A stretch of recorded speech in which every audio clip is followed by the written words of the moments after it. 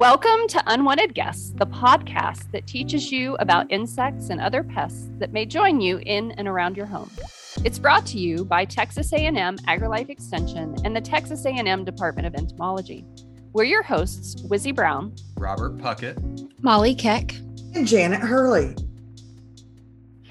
This episode of Unwanted Guests, we are going to be talking about two insects that are really closely related to each other. And so we're going to kind of lump a lot of this stuff together. But that is the silverfish and the firebrats. So who wants to jump in and kind of give a general description of Thysanura and kind of the body shape and what characteristics, and then we'll talk about the differences between firebrats and silverfish after that. I can do their general description because I'm not quite sure that I really could tell you the main difference between firebrats and silverfish, to be honest with you. But Thysanura is a really primitive group of insects. They don't have wings as adults, and they are kind of fish-like in appearance as far as looking scaly. They're wider on their head end and then kind of taper down at the tail end. They're very soft-bodied, so if you try to pick it up, you oftentimes will smash them, and they will leave behind a silvery soot on your hands because they have scales that cover their body. And so since they don't have wings as adults, they have, it's very hard to tell if you're looking at immatures or if you're looking at just a small adult, because they really, from egg and hatching out as that immature, just very gradually develop into the adult form, but all look really similar to each other. Did you mention the bristles that come off of the tip of the abdomen? I didn't. And so at the end of their body, they have, I think this is what you're talking about. At the end of their body, they have on the tail end, cerci, which are kind of like, I always describe them as like antenna, but on the hind end, they're like appendages that help them sense what's going on in the world. And so they oftentimes have long cerci or three long tails coming off their end. All right. So has anybody other than myself ever seen firebrats? You know, I was thinking about this. Outside of collections, I don't know that I've ever seen one. You know, in a home, in a structure. I mean, I've had some sent to me before, but I don't think I've ever seen one. It might be like a regional thing or something, because I mean, I haven't seen them since I've been in Texas, but when I lived in Ohio, I definitely saw them, and So with silverfish, they're more of that kind of grayish, silvery, pearlescent almost color. And firebrats are more of a mottled, almost grayish brown. So it's kind of lighter and darker speckling all over the body. But other than that, I mean, they pretty much look just the same. And of course, they live in different areas. So Robert, do you want to tell us typically where people can find silverfish? Well, I mean, they actually have fairly similar, diet and food-seeking behavior. I mean, these are insects that have the enzymes that allow them to break down cellulose. So cellulose is a key component in their diet, and they can get this from a lot of materials. So termites also are searching for cellulose, and they, cellulose is a component of plant cells, and so our termites get it from the wood that they're feeding on, whereas these guys aren't capable of feeding on really hard and dry material like that in the same way that termites do. Rather, they feed on cellulose that they can find from like books, for instance, printed pages, clothing, starchy items in the home. So yeah, in that way, they're pretty similar. They will feed on cereals and some of our stored food products like flour and pasta and pet food. They'll also feed on the glue and paste that we use to bind books in a very similar way to as like book lice. And so from that perspective, they're after generally the same things in terms of their diet. Now, one thing that's important to point out that is that some of these will feed on fungi, and fungi can provide an alternative source of food for them. And this sort of contributes to, we see these guys very, very frequently in new construction. And for the same reason, I think that we see book lice. When people call and they have, they're dealing with silverfish or book lice, one of the first questions I ask them is, well, how old is your home? And if they tell me that their home was built in the last year or two, then I can kind of calm them down a little bit by saying, listen, these guys are very likely feeding on fungi and mold, the growth of which was contributed to by the fact that the house, in very recent times was just the frame, right? The framing wood that gets rained on. And this of course, allows the fungi and molds to grow.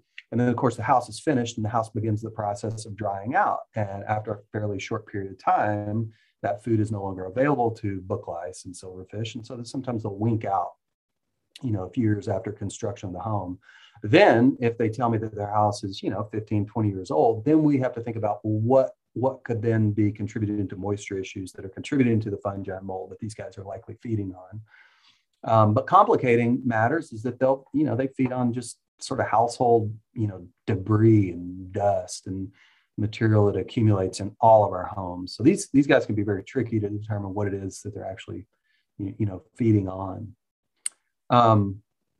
One thing to mention that's sort of different about their biology is the areas of the home in which you're likely to find these guys nesting. Now, just because you see one crawling across, your bathroom floor, doesn't necessarily mean that it started its hunt from, a location in close proximity to the bathroom. They could have come from a long distance across the house.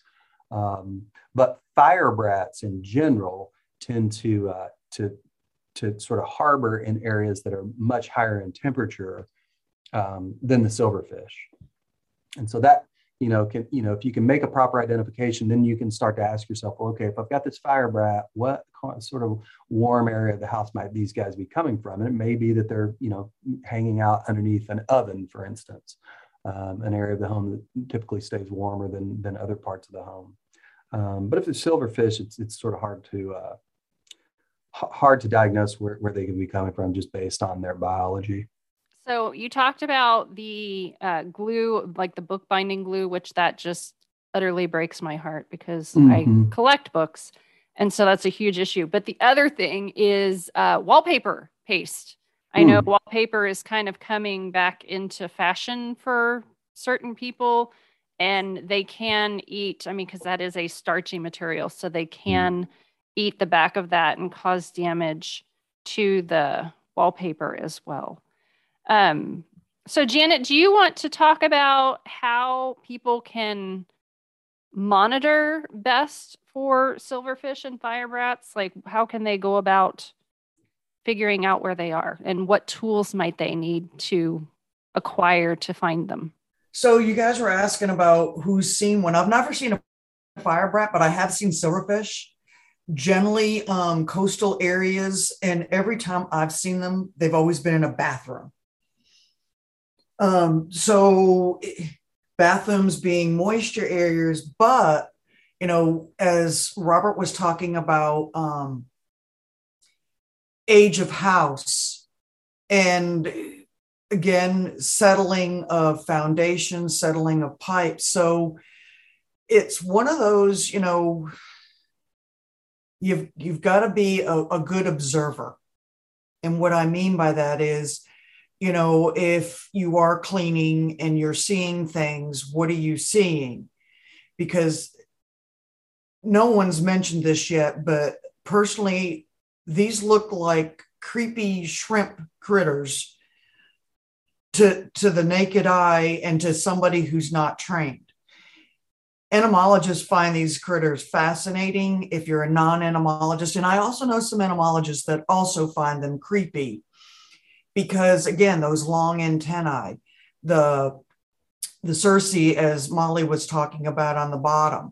So looking for those, and this is something anyone who lives in a dwelling is watching for moisture.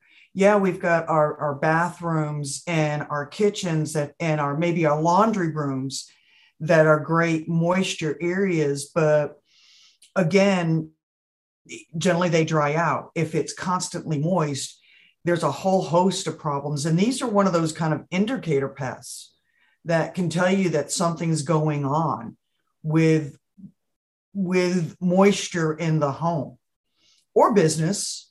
I mean, they can just be about anywhere. And generally, yeah, you can put out some glue boards, but it's not like you're going to catch a ton of them.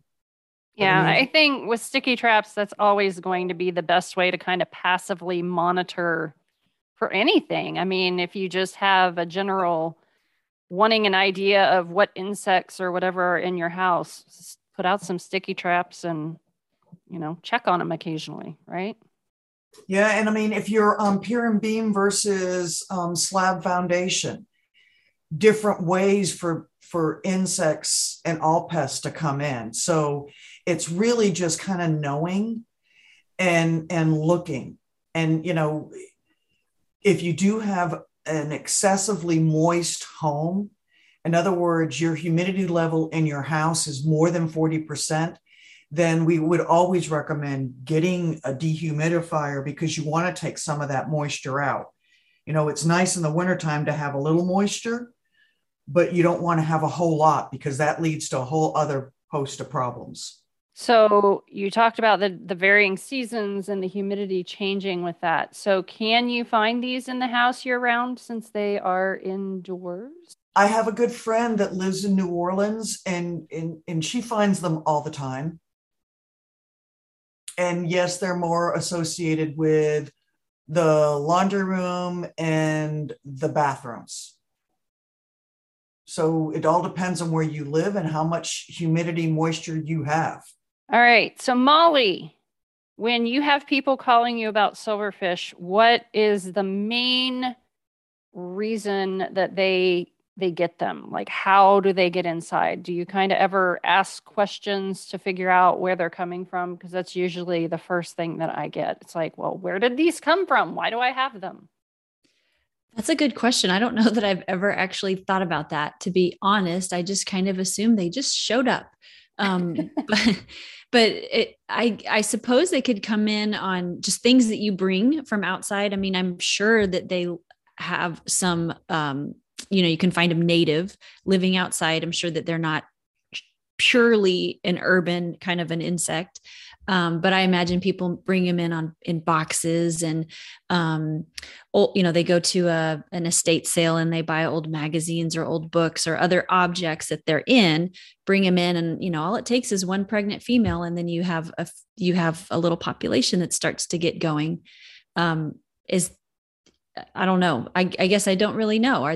Do they come from outdoors inside or you generally bring them? No, they can. But usually when I talk to people, it's usually that whole, well, I inherited blah, blah, blah from my Aunt Tessie and brought it into my house to look through. And now I have all of this stuff scurrying around. And it's just like, well, yeah. And then the other ones, it's like people that collect newspapers or books or magazines or anything like that. Like a lot of people collect, which I don't know why they collect newspapers, but, to each his own. National Geographics, I know a lot of people collect those type of magazines. And depending on how you are storing those, as well as where you are storing those and the humidity levels in those areas, it can really lead to a problem. Because if you're storing your paper goods in cardboard boxes, then the silverfish and fire brats will eat the cardboard boxes, but then they're also going to eat what is inside the cardboard boxes. And so if you are storing things long-term, like in, I don't know, a closet or an attic or something like that, then you might want to invest in containers that have a sealed lid and that sort of thing, like a plastic container or something like that you can store those items in. And you may want to also consider, if you are a book collector like myself, then you might want to consider putting some sort of a fumigant in that area to keep things away from the books or magazines or newspapers or whatever you have stored in that container. You just need to make sure that you read and follow the instructions on the fumigant strip or whatever you're putting in there, so you are actually using it properly. And that kind of segues into the next thing. So how do you manage silverfish or fire brats? Well, a lot of the pyrethroid insecticides that are used for general insect management in homes can be effective for managing silverfish as well. But also, dusting cracks and crevices with an insecticidal dust, and even your diatomaceous earths. These sorts of things can be effective. But it, if you're using a dust, if a homeowner is dusting areas that routinely are exposed to moisture, then those dusts are going to clump and not be as effective. So it requires some reapplication, but there are chemical insecticides that are fairly effective. And I think we also need to mention, reducing things like Janet said earlier, moisture. So we're trying to get rid of food, water, and harborage or places to live. So food would be like starchy materials, and that would be kind of making those so it's less accessible to the silverfish. And, if you have a lot of things, don't have it just sit there. You're going to want to kind of clean in those areas and kind of keep an eye on that and look for damage. Which, did we talk about damage for these? A bit, yeah. Okay. I mean, it's like chewing damage, and it just kind of, I don't know. It looks like something's been munching on the material, right? Mm-hmm. And so reducing the food, reducing water with adjusting humidity levels, fixing any water leaks, things like that. And then reducing the places to live while you can't get rid of, your oven or your washer dryer area where these might be hiding. That could be where you are targeting those pesticidal treatments that Robert was mentioning. So we're not saying, hey, go spread diatomaceous earth all over your house. You want to target those to where those insects are going to be residing, which are going to be in those more hidden areas. I think something that we didn't mention is that these are nocturnal insects. So they are going to be active at night, or mostly active at night, right? So they're going to be kind of out and searching for their food and whatnot during the nighttime. And they typically will hide during the day. I know in my house, when I have silverfish problems, it's like I go to the bathroom in the middle of the night and I flip on the light and there's the silverfish scurrying across the floor. Yeah. I was going to share. So you're right. I mean, you don't want to just do a non-targeted insecticide application. I mean, that might solve your problem, but if you do a little bit of investigating, like you said, you would come into your bathroom and find them on the floor. We had the same phenomenon in our house, in our master bathroom. If I went in the night, very frequently I would see these guys, and they'll scurry and hide under anything. But one time I just tracked one, and it went down the wall, and it went directly into a little crack where the mortar between, or the grout, between some flooring tile met the wall. And then another time I actually saw one come out of that hole. And I mean, a really small hole that you would never really even notice unless you were tracking an insect that ran into it. So I just made a really precise application of insecticidal dust, poofed it into that little crack, and then we didn't have silverfish again. I mean, we haven't seen them again. So, if you're lucky and you can see where they're coming and going from, you can treat them directly where that happens to be. Yeah. And it can be behind, a lot of times they get behind like the baseboards and stuff. Mm-hmm. So yeah, they'll be in those areas. And then, once you get rid of the problem, like you did, then you can go back and you can seal that area up and kind of fix it. That way they can't hide in that area anymore. Oh, no. Now I've got a new project this weekend. I didn't follow through with that. I'm going to tell your wife to add it to the to-do list. Don't. Thank you so much for listening to this episode of Unwanted Guests. Silverfish and firebrats can cause damage to starchy items, but they can be managed using sanitation, harborage reduction, and managing moisture. For more information, go to extensionentomology.tamu.edu. We'll catch you next time.